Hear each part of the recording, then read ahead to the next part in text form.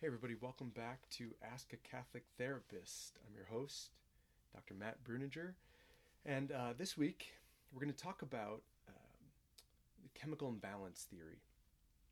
There was a question on the YouTube channel about chemical imbalance, and I think as I was scrolling some of the questions, and some of you mailed in great questions. Again, if you have a question, please don't hesitate to reach out at askacatholictherapist@gmail.com. Some of you guys had great questions, but a lot of them were about the intersection of faith and psychology, and thinking specifically about mental health issues as spiritual issues, and to what extent are mental health issues able to be prayed away, and this sort of thing. I think before we can begin to address those in a coherent way, we have to sort of talk about this idea that's really commonly held about mental illness and mental health being a chemical imbalance, and then we have to talk about how we maybe the predominant way that psychiatrists and psychologists think about this. So let's talk a little bit about the chemical imbalance hypothesis. So this hypothesis came predominantly out of this in the 60s, and sometimes you'll hear it referred to as the catecholamine hypothesis, or the monoamine hypothesis, or the biogenic amine hypothesis. But the gist was this. They were looking at depressed patients, and they wanted to find out whether neurotransmitters played a role. And neurotransmitters are the chemical messengers of the brain. It's how brain cells communicate with each other. They wanted to find out whether neurotransmitters played a role in mental illness. So what they did was they took depressed patients and non-depressed patients, and they looked at metabolites. So once a neurotransmitter has been used, once it's sort of been sufficiently used, it gets discarded. It gets sort of chewed up or metabolized and discarded. And it gets broken down. That's another way of saying it. The neurotransmitter gets broken down and discarded. And that broken down or metabolized neurotransmitter is actually able to be found in your cerebrospinal fluid. And so if you want to measure how much of a neurotransmitter is present in somebody's brain, you can look at the metabolites, or the byproduct of that neurotransmitter. And so if you see lots of metabolites or lots of byproduct, then you have high levels of the neurotransmitter. If you see low levels of those metabolites, then it suggests that there's not a significant amount of that neurotransmitter present. If there was, you'd be seeing more of the sort of chewed up or discarded remnants of it. So what did they do? They took depressed patients and non-depressed patients. And what they found was that depressed patients had significantly lower levels of serotonin metabolites than non-depressed patients. And so this was exciting because it indicated that serotonin plays a significant role potentially in depression and clinical depression, major depressive disorder. The problem is, the problem is, this is sort of a complex topic, and so what happened was, as psychiatrists and psychologists were trying to explain this, to a predominantly lay audience, they used, unfortunately, some analogies and some images that are easily understood but also misleading. So this is where the chemical imbalance language came from, to describe what they were trying to say, or what most folks were trying to say early on, was that obviously there is a role that these neurotransmitters play, and that the reduction in this neurotransmitter is related to depression in some way. But remember, correlation is not causation. Just because we see lower levels of serotonin metabolites doesn't mean that is the primary or predominant cause of depression. Psychiatry has been, since the mid-70s, has been talking about something called the biopsychosocial model. And we'll talk about that toward the end of the video. But most psychiatrists, most psychologists were not speaking about a chemical imbalance, at least in a serious way, not the way we tend to think about it. They might have been using it sort of as a loose visual or analogy, but they didn't mean that there's sort of buckets in the head, and so long as we get the right amount of serotonin in one bucket, we're fine. If you have a psychiatrist who thinks about it in those terms, you should find a new psychiatrist or psychologist. The truth is, what these studies showed us was important. Serotonin, dopamine, um, these neurotransmitters play a role, but it's sort of wrong-headed to think about mood disorders, depression, mental health issues, anxiety, PTSD, these things as just we need more levels of certain things in the brain, and so if we just get the right drug to give us more levels, we'll be fine. Um, okay, it's harmful, I think, when we think about it solely in those terms, because then the only solution is a medication, right? Um, what's the benefit of thinking about it in those terms? Why do I think we continue to think about it in those terms? I think we tend to think about it in those terms because the benefit of it and what it did that was good was it destigmatized mental illness and mental health issues. That is, um, by recognizing that there really is a biological dimension to this, by recognizing that the body's levels of neurotransmitters, depressed patients have less of this neurotransmitter, seeing that biological reality made people less likely to point to people with mental illness and view them as moral failings. Um, we're less likely to view them as character defective or as having done something wrong, right? It's easy sort of to look at people who are depressed or anxious or have PTSD and sort of suspect that they've done something wrong. They failed somewhere. They're a moral failure. It's a characterological issue. Um, what this finding showed us and what this language does is it shows no. There's something biological happening here that isn't just the person not trying hard enough. It isn't just a weak will, right? It's not just a matter of just think more positively, right? There's something biological happening here, and so what that does is it destigmatizes mental illness, and that was a good thing. That is a good thing. But I think we can destigmatize mental illness without talking about it in terms that actually have other unhelpful or harmful consequences. And I think the chemical imbalance theory so biologicalizes the topic that we think that medication is the only thing that works. And this isn't true. It's simply not true. What's fascinating, and I'm going to give you some counter evidence to viewing mental health issues as merely biological, merely chemical imbalance. What's fascinating is studies that compare good psychotherapy, right? And we'll have to talk about what that is at some point. But studies that compare good psychotherapy to medication, time and time again, show that they're equally effective in treating disorders. Depression, anxiety, PTSD, panic attacks, medication and good therapy are equally effective. And actually, one of the benefits of psychotherapy is that it has a lower relapse rate. So you're more likely to relapse into the disorder after taking medication, after stopping medication, than you are after stopping therapy. The effects of therapy are longer lasting than medication. Now, in many cases, medication and therapy together is the most effective approach, with a patient being able to wean off of the medication under the guidance and directive of a good psychiatrist over time. So the two together are most effective, but when comparing them head to head, they're equally effective, which suggests that obviously it's not just about buckets that you need to fill up with more serotonin, right?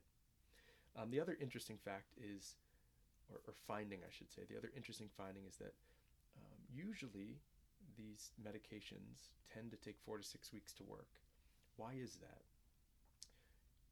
When you take a SSRI, a selective serotonin reuptake inhibitor, almost immediately levels of serotonin in the brain are boosted. Almost immediately. So why doesn't the person feel better immediately? Why does it take 4 to 6 weeks for the medication to work? Well, it's because that boost in serotonin is causing other effects. It's causing what we might think of as downstream effects. It leads to a cascade of other things happening that ultimately result in a mood boost. But if just boosting serotonin was all it took, the person should feel better almost immediately, because that happens almost immediately when you take an SSRI. So obviously the boost in serotonin is an important step, but it's a step in a larger process that we actually don't understand. We're in the nascent stage, the infancy of understanding how these medications work, what regions of the brain they affect, and how they ultimately cause a mood boost.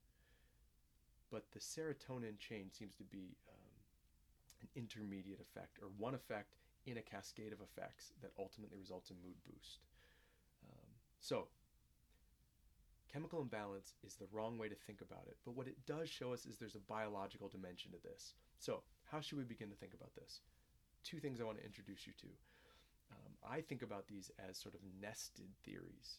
There's a general theory and a more specific theory. Let's talk about the more general theory. This is called the diathesis stress model. In the diathesis stress model, you've got a diathesis, which is a big fancy Greek term for a predisposition or a vulnerability or a susceptibility. And so in this model, you have to have a predisposition, and then if you have an adequate predisposition or susceptibility, a stressor will come in and activate that predisposition. And so the bigger the disposition, the less stress you need to activate it. The smaller the disposition you have, the more of a stressor you need to activate it. Let's think of an analogy. So an analogy might be, imagine a virus, and this virus acts on particular cells in your body, or it acts on a particular protein on a cell membrane.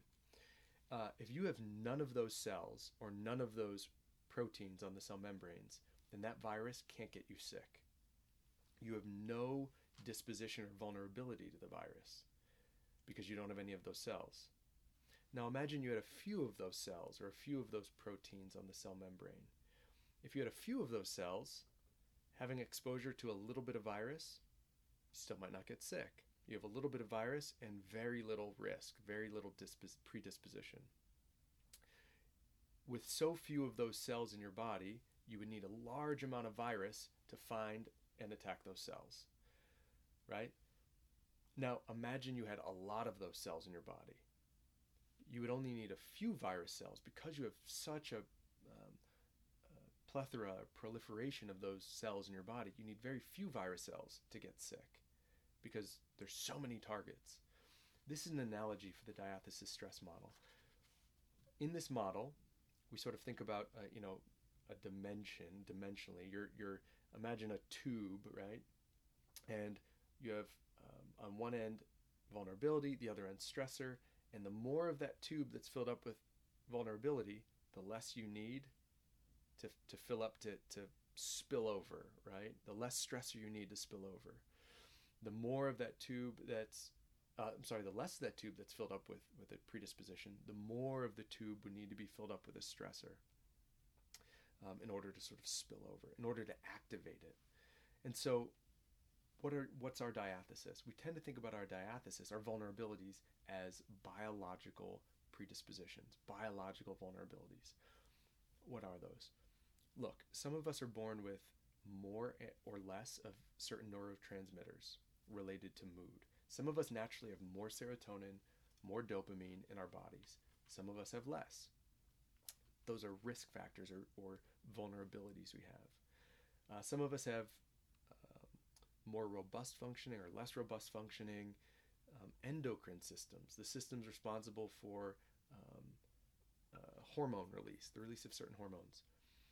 There's something called the HPA axis, the hypothalamic pituitary adrenal axis, and it's responsible for the release of certain hormones.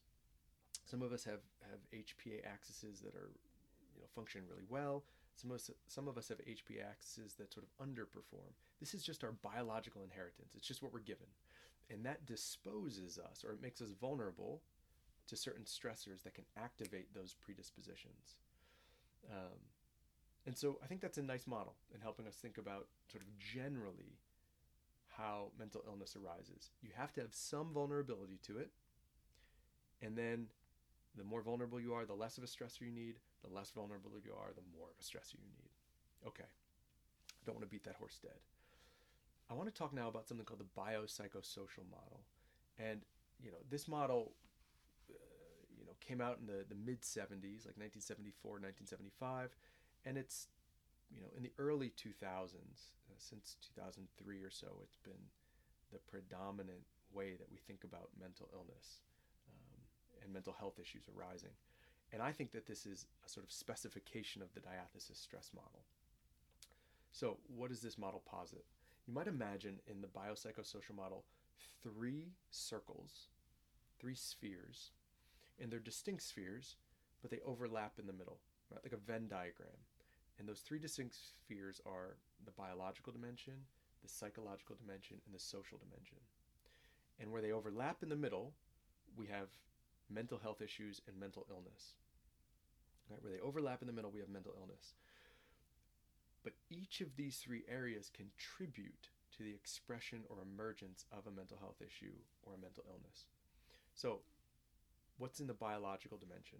Here in the biological dimension, we have genetic vulnerabilities, genetic predispositions. We've got more or less serotonin. This is like our diathesis. More or less serotonin or dopamine in the brain. Some people have more receptors for serotonin or dopamine. Right? There's more places for it to bind, which means if you have enough of it in your body, you're less likely to have low mood. So we have more or less receptor sites. Some people have more volume, or greater. They're born with more volume or more robust regions of the brain associated with emotion regulation. Some people have greater. I mentioned the HPA axis, more robust HPA functioning or less robust HPA functioning. This is our biological inheritance, and so the biopsychosocial model recognizes this. You might have been born with sort of less serotonin, right? Just on average. Less dopamine, fewer binding sites, etc. But that's not the whole picture for the biopsychosocial model. Your next dimension is the psychological dimension.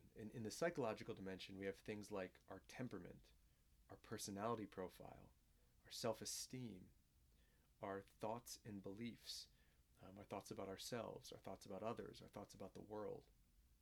So I want you to imagine now that, let's say you have a decently high biological disposition toward depression.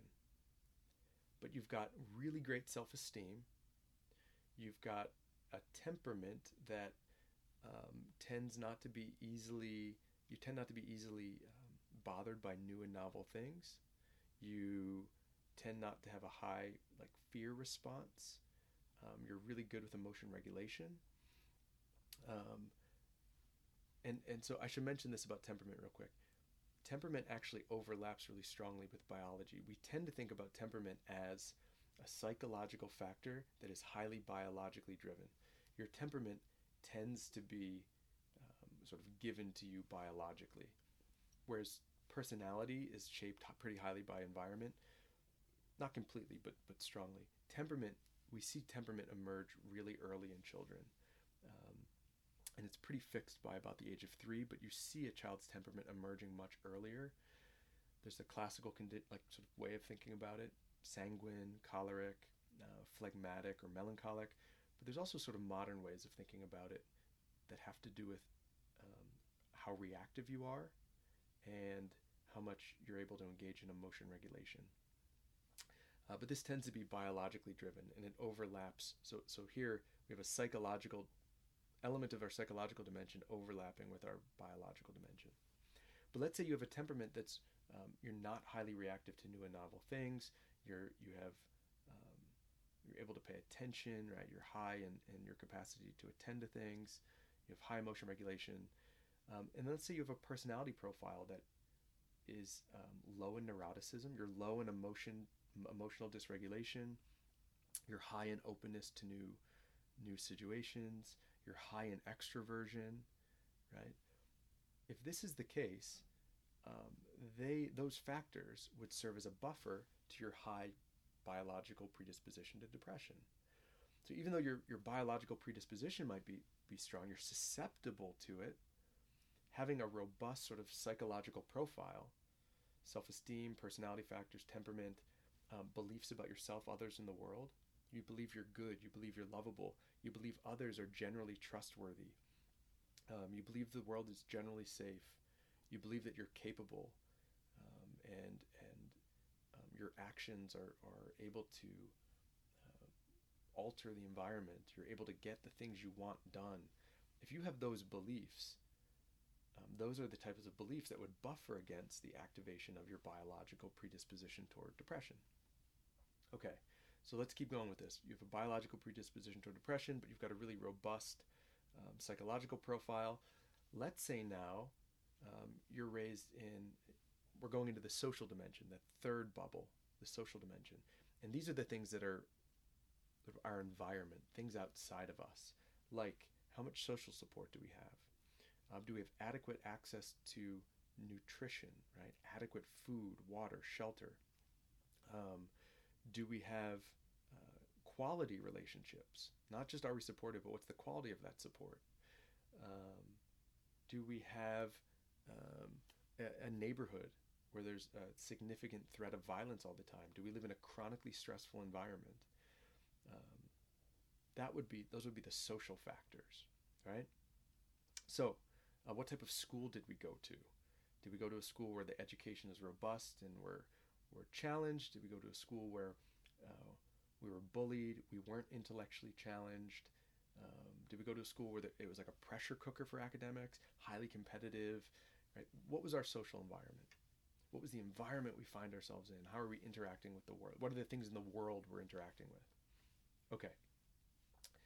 Let's say you grew up in a pretty healthy middle class, nice neighborhood, kids ride bikes, no risk of violence, you have adequate nutrition and access to good, healthy foods, adequate access to exercise and things like this, good social support, nice friends, your parents have a healthy, stable marriage. Even though you've got a biological predisposition toward depression, you've got a good, solid, robust psychology and a relatively stress-free social environment, might not be activated. But think about now that we've got this Venn diagram of biopsychosocial, how those things might interact for a particular person to give rise to a mental illness. So you could have a very high risk for a mental illness, but be robust psychologically and socially, and you're fine. You could have a moderate risk now. Let's think about a moderate risk for a mental health issue. But let's say you have low self-esteem. Let's say you have a temperament that tends to be, you react pretty strongly to new and novel situations. You don't like new and novel situations. You have a personality profile. You tend to struggle with emotion dysregulation. You are not open to new and novel situations. Your openness to new experience is low. You're introverted. Let's say your beliefs about yourself, others, in the world, you think that you're not very capable of doing things. You think people aren't trustworthy. You think the world is unsafe. That psychological profile might might sort of compound your biological predisposition.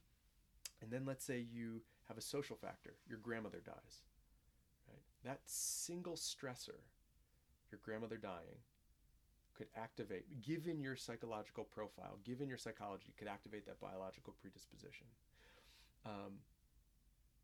For people that are highly resilient, let's say you have a low biological risk factor, really robust psychological personality profile, you might be able to experience a ton of social stressors. Grandparents dying, parents getting divorced, growing up in a bad neighborhood, you're bullied, you're picked on, you're in a really pressure cooker academic environment, and you might never have a mental health issue because you're so robust psychologically.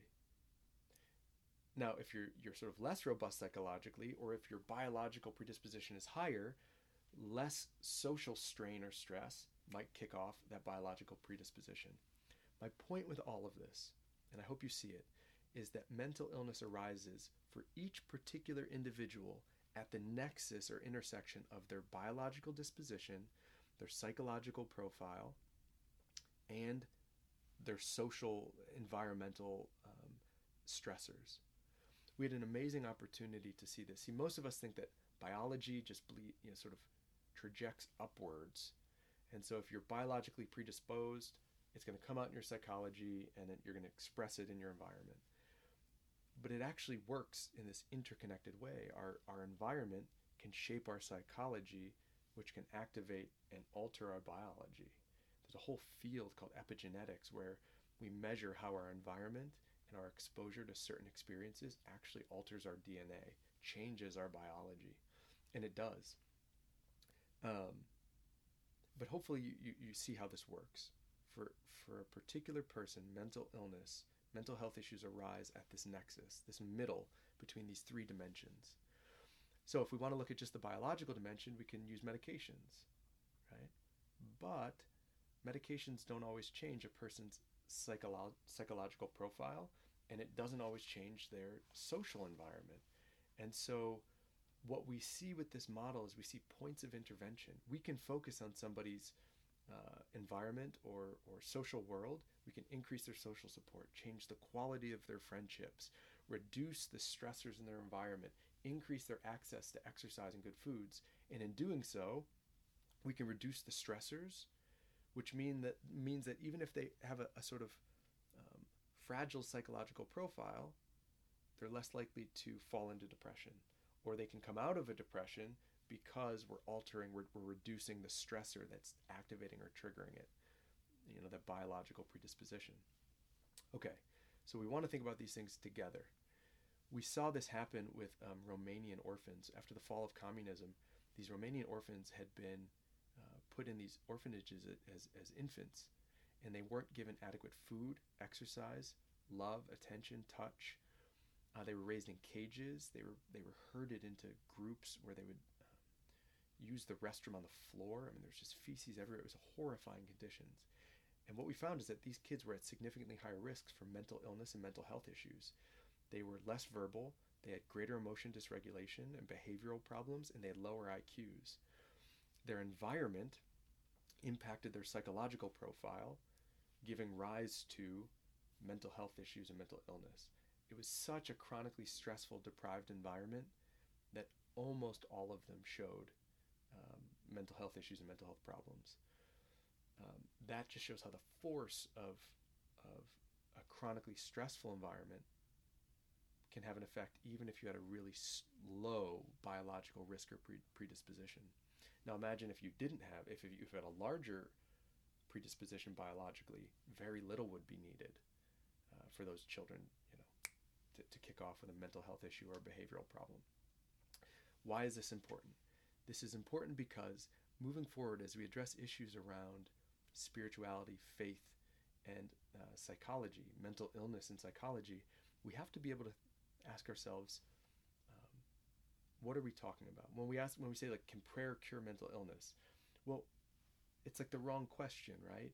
The question is something like, what's the quality of that prayer? If prayer is a conversation with God, it's a relationship, we have to ask, toxic relationships can be stressors that activate mental health problems. So if I have a really toxic relationship with God, if I view God as judgmental, demanding, he's got his finger on the smite button, he thinks I'm radically unworthy, I have to constantly impress him, I can't be open, honest, and I can't trust God, that view of God, sort of psychologically, my beliefs about God could dispose me further to a mood disturbance, anxiety, depression, etc. How I interact with God and how I interpret God interacting with me could absolutely lead to mood disturbances, anxiety, depression, etc. So the question isn't just like, can prayer cure mental illness or something like that? The question really is, what's the quality of that? And is that a social dimension or a psychological dimension? Because depending on where it falls and what we're talking about, it can dispose us or further dispose us to mental health issues. It can be a stressor. My relationship with God can be a stressor. How I think about God can dispose me toward interpreting and viewing things in my life in a way that makes me more anxious or more depressed. So we need to really appreciate this biopsychosocial model if we're going to talk about these future questions with some nuance and clarity. So I hope that's helpful. I hope you appreciated it and enjoyed it, and I look forward to answering some more of your questions. Again, askacatholictherapist@gmail.com, and we'll see you next week.